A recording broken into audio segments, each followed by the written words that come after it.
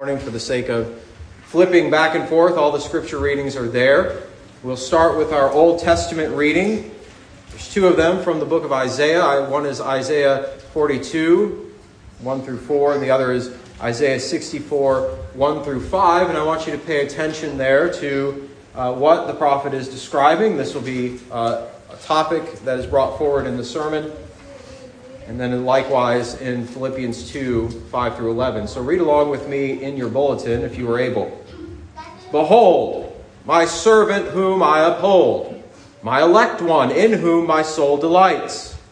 I have put my spirit upon him. He will bring forth justice to the Gentiles.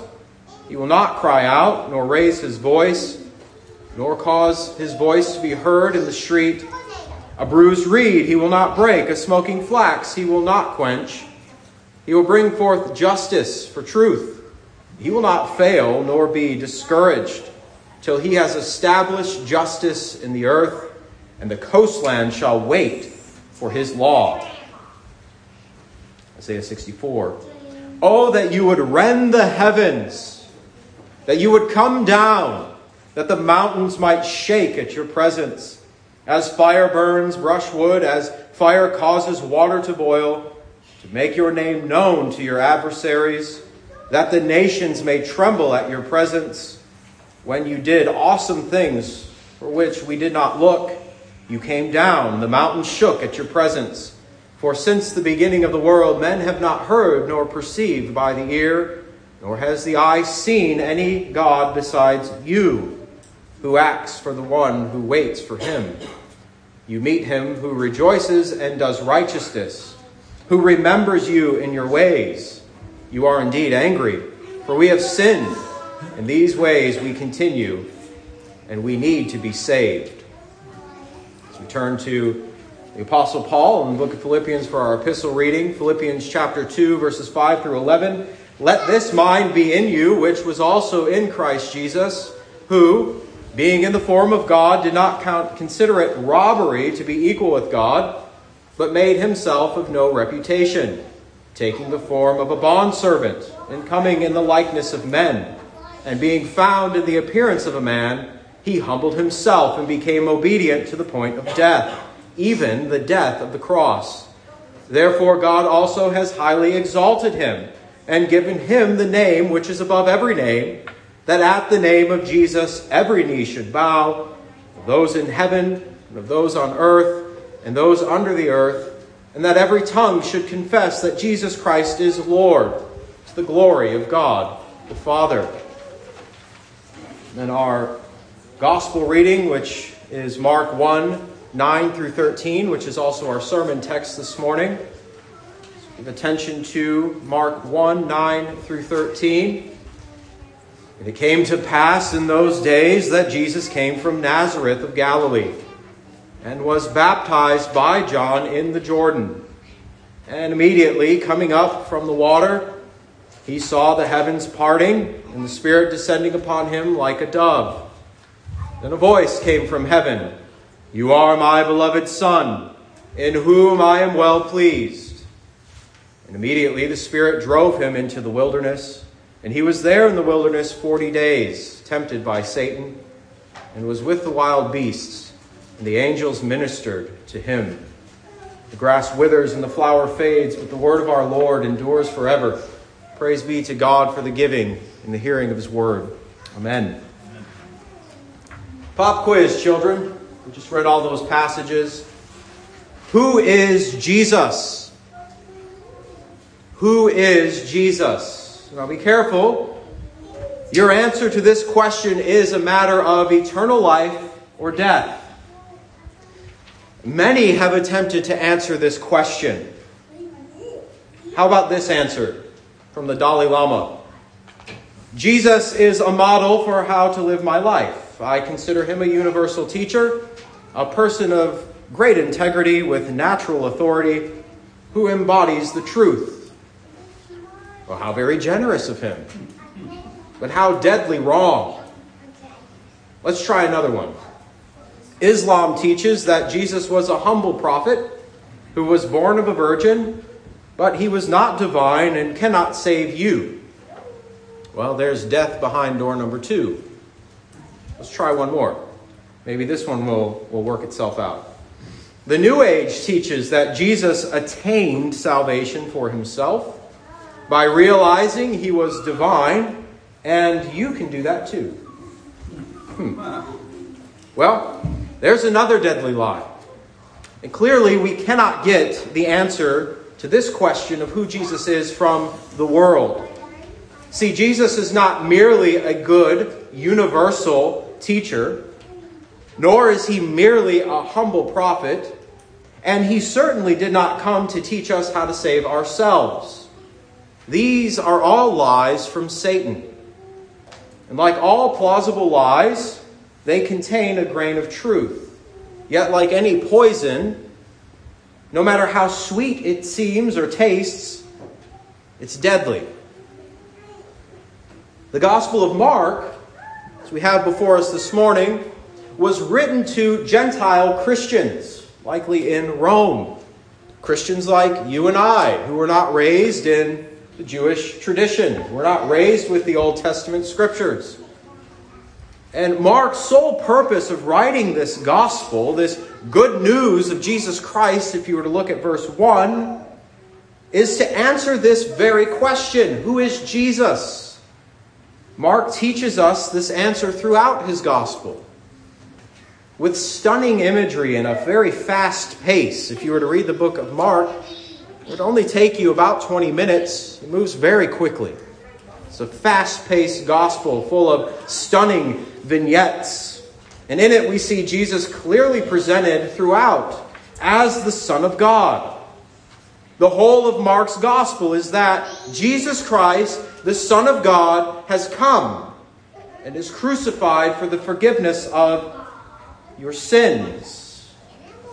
Christ has come to be crucified for sinners. The Son of God came down from heaven and humbled himself in the form of a servant by his incarnation in order to save sinners. That's the message of the book of Mark. Amen. Let's close our Bibles and move on. Well, there's a little bit more we can open up here.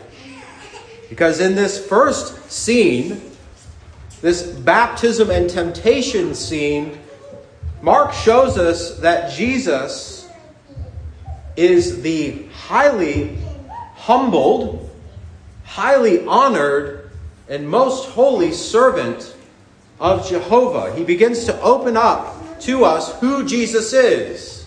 And he begins by showing us that Jesus is the humble, honored, and holy servant of Jehovah. And this morning I'd like to show that to you from these verses. As we will look at Jesus, the Son of God, we'll see that he is humbled. We will see that he is honored. And we will see that he is holy. So let's turn our attention to this wonderful vignette, this image, this painting that the apostle has given to us this morning. And first we see that Jesus is humble. He is humble. Notice in verse 9, it says, "It came to pass in those days," or in that day, "that Jesus came from Nazareth of Galilee." Children, this is like Mark is doing something like giving Jesus' address. He is telling us where Jesus is from. You could say that I am Andrew from Warrenville. Maybe that means something to someone somewhere. Very little meaning. But there's much meaning in where Jesus is from. Jesus being from Nazareth of Galilee tells us that Jesus came from very, very humble means. Very humble means. Our catechism tells us, particularly the larger catechism, question 46, when speaking of Christ's humiliation, says this. It asks, what was the estate of Christ's humiliation? And the answer is, the estate of Christ's humiliation was that low condition wherein he, for our sakes, emptied himself of his glory and took upon the form of a servant, in his conception, birth, life, death, and after his death until his resurrection. The Shorter Catechism opens this up a little bit. When it talks about Christ's life or being made in a low condition, it says that he was born in that low condition. What does it mean that Christ was born in a low condition? Well, simply that Jesus was not born into a wealthy, affluent, cushy family. No, Mark tells us that he came from Nazareth of Galilee, which is like a backwater. We'll know later in the Gospels, as Jesus' earthly ministry starts picking up and Jesus' teaching is spreading and his fame is going out, someone asks, what good can come from Nazareth? Well, dear Christian, all good, all glory has come from Nazareth. Jesus came from Nazareth of Galilee. Jesus is humble. Jesus is that lowly servant of Jehovah. But his humbling doesn't just stop where he came from. It also includes what he came to do. Notice the second part of verse 9. And was baptized by John in the Jordan. Jesus humbled himself by being in that low condition. And as our catechism says, he also humbled himself by taking on or submitting himself to the law of God. Jesus comes out of Nazareth to go to John at the Jordan. So we see the movement of Jesus toward John. Ultimately, in the book of Mark, this movement will take us all the way to Jerusalem, all the way to the cross. But Jesus begins his earthly ministry by first taking on or submitting himself to the very law of God. Maybe you're sitting here thinking, well, why is that important to me? Well, here's the reality. The reality is that in Adam, each and every one of us have broken the law of God. Christ came to fulfill that law in order to save us from the penalty of us breaking that law in Adam. This work of Christ coming to John the Baptist is the beginning of him fulfilling the covenant of works. Christ has taken on every single requirement of the law, not because he needed it, not because he was sinful, but because you and I, dear Christian, were sinners. Christ came to die for sinners. The baptism of John in the Jordan was this baptism of repentance. If you were to look above in your Bible, Mark has told us who John is. He is the messenger who has gone out to prepare the way for this servant of Jehovah, make straight the paths. And John is proclaiming this baptism of repentance, a turning away from sin and a turning to this one who is to come. Indeed, it is the Lord Jesus. Now we know in the other Gospels, if we were to look in Matthew's account, indeed, John refutes or pushes back a little bit against Jesus and says, you don't need to be baptized by me. I need to be baptized by you. And Jesus says, no, I need to be baptized to fulfill all righteousness. Jesus was not baptized because he was a sinner. Jesus was baptized because you were a sinner. And this is not Jesus becoming anything that he wasn't already. And we will look at that as we go. Remember, this is not Jesus being baptized for the forgiveness of his sins. It's Jesus being baptized for the forgiveness of your sins. Jesus has come. He has humbled himself, born in a low estate, and submitting himself to the law of God. Jesus is the humble servant of Jehovah. But he's not only that. Verses 10 and 11 show us that Jesus is the honored servant of Jehovah. So after Jesus is baptized, and after he's coming up from the water, not out of the water, we are good Presbyterians here. If anyone's in debate of that, we could talk about it later. Jesus went down to the Jordan, not in necessarily, but we can talk about that later. That's a fun passage to debate with your Baptist friends. It's not necessary that we read it that way. Jesus is coming up from the Jordan, and immediately, this is Mark's key phrase. You'll notice this throughout his gospel. If this is something that you want to kind of mark out in this gospel to follow the train of thought, this phrase, and immediately, kaiuthis is what it is in Greek. It's all throughout. And immediately, coming up from the water, he saw the heavens open. Jesus is honored by the Father, by what he saw, and by what he heard. This is where Isaiah comes directly into Mark's gospel.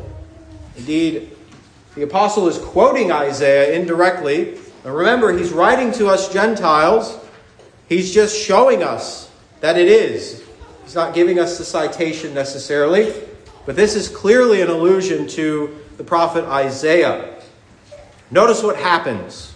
Jesus sees what first? Well, he sees the heavens parting. Now, in your English translations, there's going to be a word maybe parting, as it is in the New King James. You might have split, tearing. The word underneath that word, though, in the Greek is an emphatic ripping apart, tearing apart. The heavens were torn open, were rent, as we read in Isaiah 64:1. Now, this word is used again by Mark. It's used in chapter 15. At the crucifixion, Mark tells us that the veil of the temple was rent, torn apart. Well, the same thing is happening to the sky here. But we need to be careful readers. Who is seeing this? Who is witnessing this, the sky being torn apart? It's Jesus. Now, in the other Gospels, we're told that those around heard the voice from heaven. Those around heard or saw the Spirit descend upon Jesus. I'm not arguing that those are contradictory. But Mark's emphasis here is on Jesus' perceiving. Jesus is seeing. Jesus is hearing. He is having us to focus on this honor that was given specifically to Jesus. It's almost as if it doesn't matter if anyone else heard it. It doesn't matter if anyone else saw it. That this honor comes from the Father to the Son, and that's all that matters. Some commentators say here, and I think rightly so, that what Jesus saw when the heavens were torn apart was the glory set before him. This is the beginning of Jesus' earthly ministry. It's as if the Father is showing him what awaits him.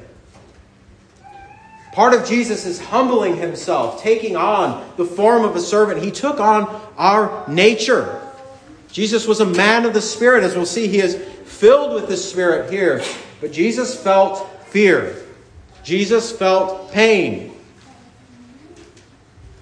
Jesus had to have that hope set before him.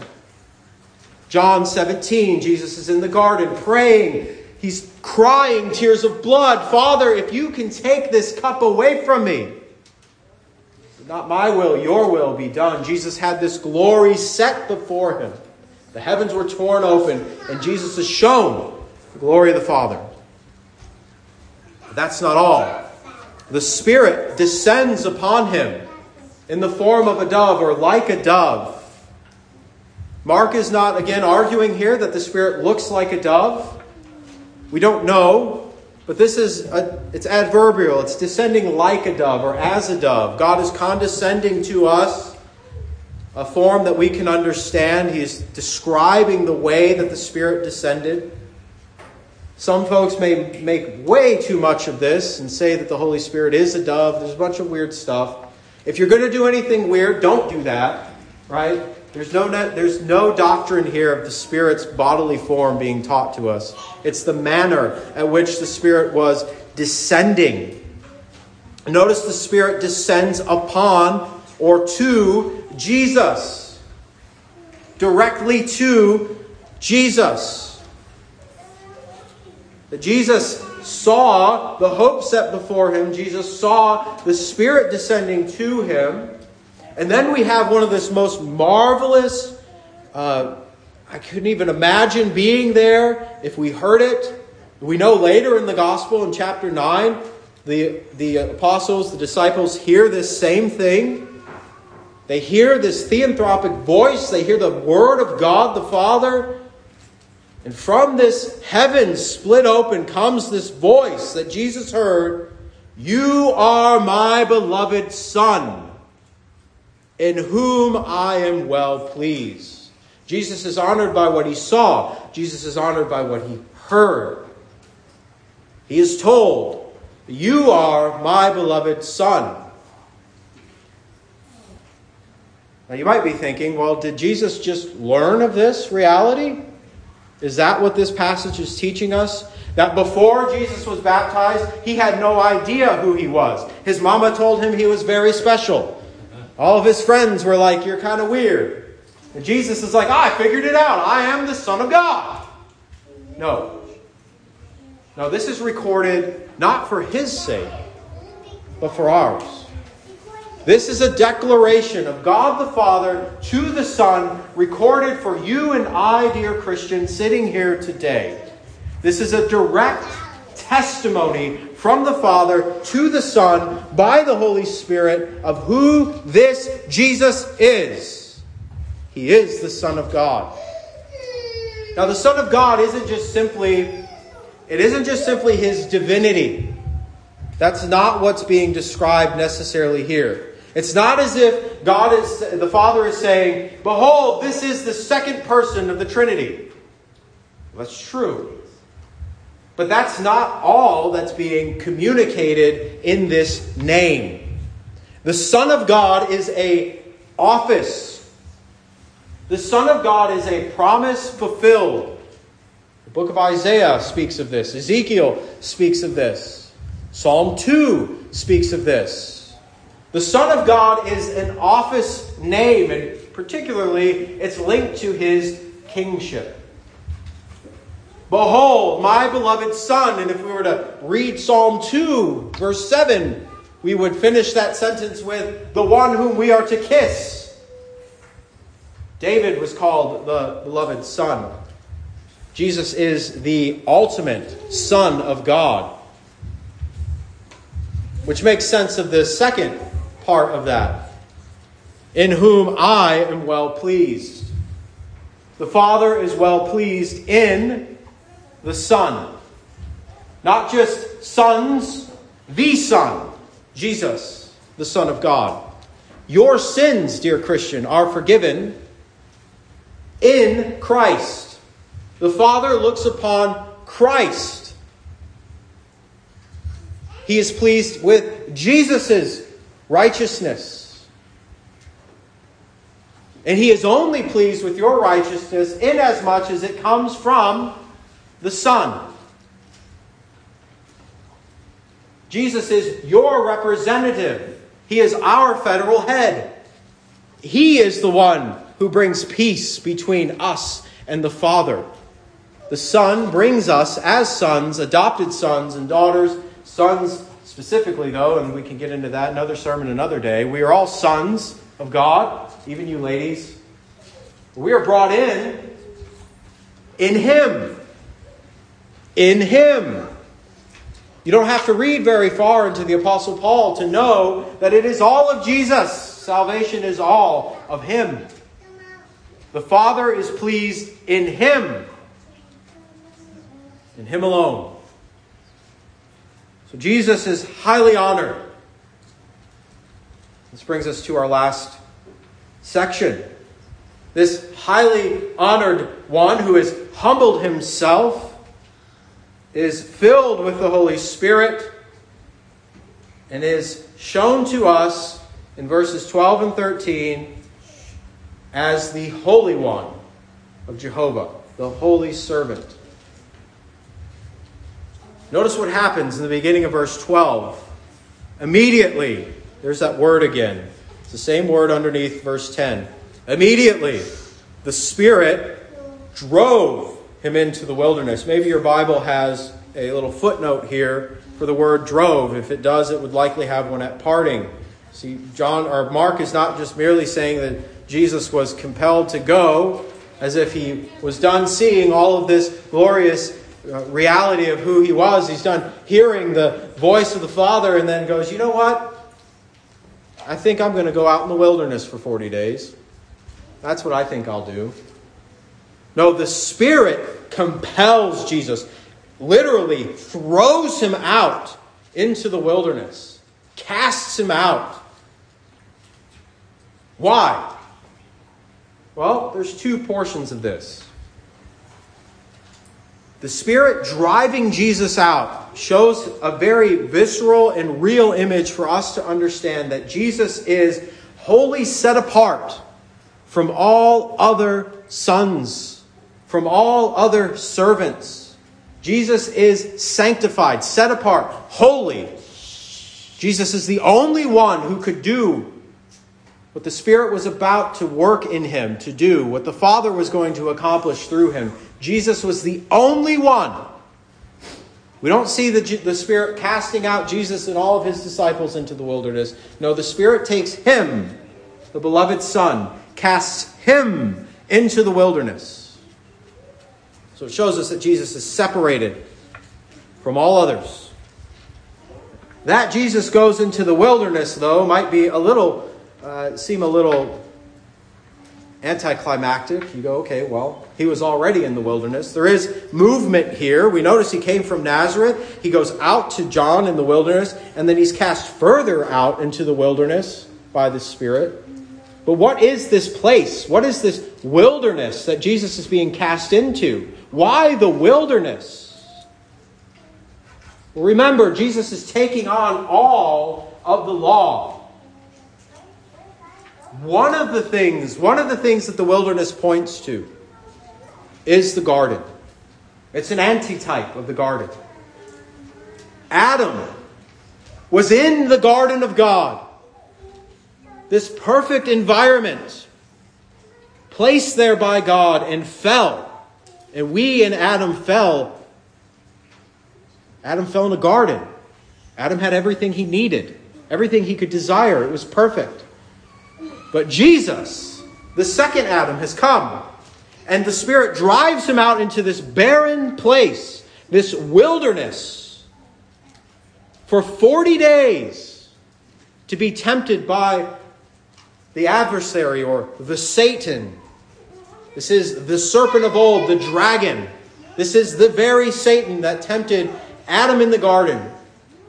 Where Adam fell at the first temptations, Jesus endures 40 days of being tempted by this adversary, our adversary. Jesus goes out into the wilderness to fulfill the covenant of works for you and for me. And he does. Jesus is holy. He withstood the temptations of Satan for 40 days. I want you to notice this. Throughout this passage, but it's particularly important here. This is the fulfillment of Isaiah 42, but you notice here, maybe you didn't catch it, maybe you don't know, you young ones who haven't been reading for that long, all of these verbs are passive. From the very beginning to even now, all of this has been done to Jesus. Jesus is not the main actor. What does that mean? He is the humble servant. He is the lamb who was taken to slaughter, who did not protest. He goes into the wilderness to be tempted by Satan. Yes, he goes out, you could say, on the offensive, right? Jesus is going out to defeat our enemy. But Jesus goes out and is just absolutely accosted by Satan. I can't even imagine what it would be like to be in the desert for 40 days, and I cannot even imagine what it would be like in those 40 days to be tempted to be accosted by the Prince of Lies. Do you not think that Satan threw out every single weapon that he had against our Lord and Savior? Do you think he held back anything? No. Do you think that Jesus was out there camping? Roasting hot dogs on a fire? Waiting out 40 days? I bet every waking moment was absolutely sheer terror in the sense that he was never left alone. Satan and his minions were after him doggedly for 40 days, so much so that the angels had to minister to him. Jesus in his holiness withstood the devil. Not for him, for you and for me. Jesus was upheld by the Father. This is another fulfillment of Isaiah that we read. I will uphold him. And how do we know Jesus was upheld by the Father? Well, yes, he endured the 40 days, but there's this little tidbit that Mark gives us. He says he was with the wild beasts. Now, this is like the wilderness, almost exact opposite of the garden. Where Adam fell in a lush garden where the animals were submissive to him, Jesus withstood Satan in the wilderness where there were wild beasts. So not only was he being accosted by Satan, but there was the threat of wild beasts. This is maybe another way of saying that Jesus was really, really, really in the wilderness. Not just kind of. Jesus wasn't like one of those survivalist shows on the Discovery Channel where you catch the highway right behind them and they're complaining about how long they've been out in the wilderness. No, Jesus was way out there. But Jesus endured this because the Father upheld him. You remember when I told you that the Son of God is not just his deity, it's also his office? Well, Mark gives us this understanding, kind of fleshes that out a little bit more when he says that he was ministered to by the angels. Whenever we see Jesus interacting with the angels, he's not interacting with them as the angels were to interact with you and I. No, he is interacting with them as the leader of the heavenly hosts. This is Jesus' army, if you will, coming to minister to him. Do you know, especially you little children, listen. Angels are gathered around us right now. Angels are gathered around us listening to the Word of God being proclaimed because they long to see this mystery that you are being told right now of who Jesus is. The angels are present in our worship. The angels are ministering in that sense. They are serving on behalf of the Father, the Son, and the Holy Spirit. And they minister here to Jesus. A total side note here on the ministry of angels. I was talking to Stella and Naomi, and I try not to use my children in illustration, but it was good conversation. When you talk about the presence of angels, it can be quite terrifying. It ought not to be for Christians. The angels are for our protection. The angels are God's ministers for us, for our salvation. But do you realize, and we can't see this, the Apostle Paul tells us as much is true, there's a whole host of battle going on right now. That you and I are sitting in this room unaccosted by forces unknown is the work of God's Spirit and through his angels. We ought not to ever take lightly worship. And we ought never to take lightly worship that is done in freedom. It is won for us even by the heavenly angels. And it's these same angels that ministered to Jesus in the wilderness. And it shows us that Jesus is the commander of the hosts of the Lord's armies. He is the Holy One of Israel who has come to lead captivity captive. So this is Jesus. Let me ask you, does your answer to this question of who Jesus is sound more like the Gospel of Mark? Or does it sound like the world? Have you considered the consequences of having the wrong answer about who Jesus is? Have you searched the Scriptures to make sure that you are trusting in the true Christ? If you haven't, or if you don't know Jesus today, I call upon you in the presence of the holy angels to trust in this Lord Jesus, who is humbled, honored, and holy for your salvation. Let me ask you, dear Christian, have you lost sight of this Jesus? Have you lost sight of the one who has come to take away your sins? Are you putting your hope and your trust in anyone or anything else? Search your hearts. This isn't a question you can answer right away. If you are, put away your idols. Come back to the Lord Jesus. He's crucified for you. He fulfilled the covenant of works for you. He has given you all of the Father's grace. So I call you to behold the beloved Son in whom the Father is well pleased. Jesus, the servant of Jehovah, is come. Will you trust in him? Amen. Let's pray. Holy Father, Son, and Holy Spirit, indeed, Jesus, the one who is crucified for us and for our salvation, we give you all the thanks and glory that is due your name. Lord, we praise you for the grace that you have given us. And Lord, we ask humbly that you would enable our hearts and our minds to apprehend Christ Jesus as he really is. That we would not have a false view of Jesus. That we would see him rightly and clearly. And that we would put our faith in him and in him alone. We ask that you would apply that to us, even as we pray the prayer that Christ Jesus taught us to pray, saying, Our Father, who art in heaven, hallowed be thy name. Thy kingdom come, thy will be done, on earth as it is in heaven. Give us this day our daily bread, and forgive us our debts, as we forgive our debtors. And lead us not into temptation, but deliver us from evil. For thine is the kingdom, the power, and the glory forever. Amen.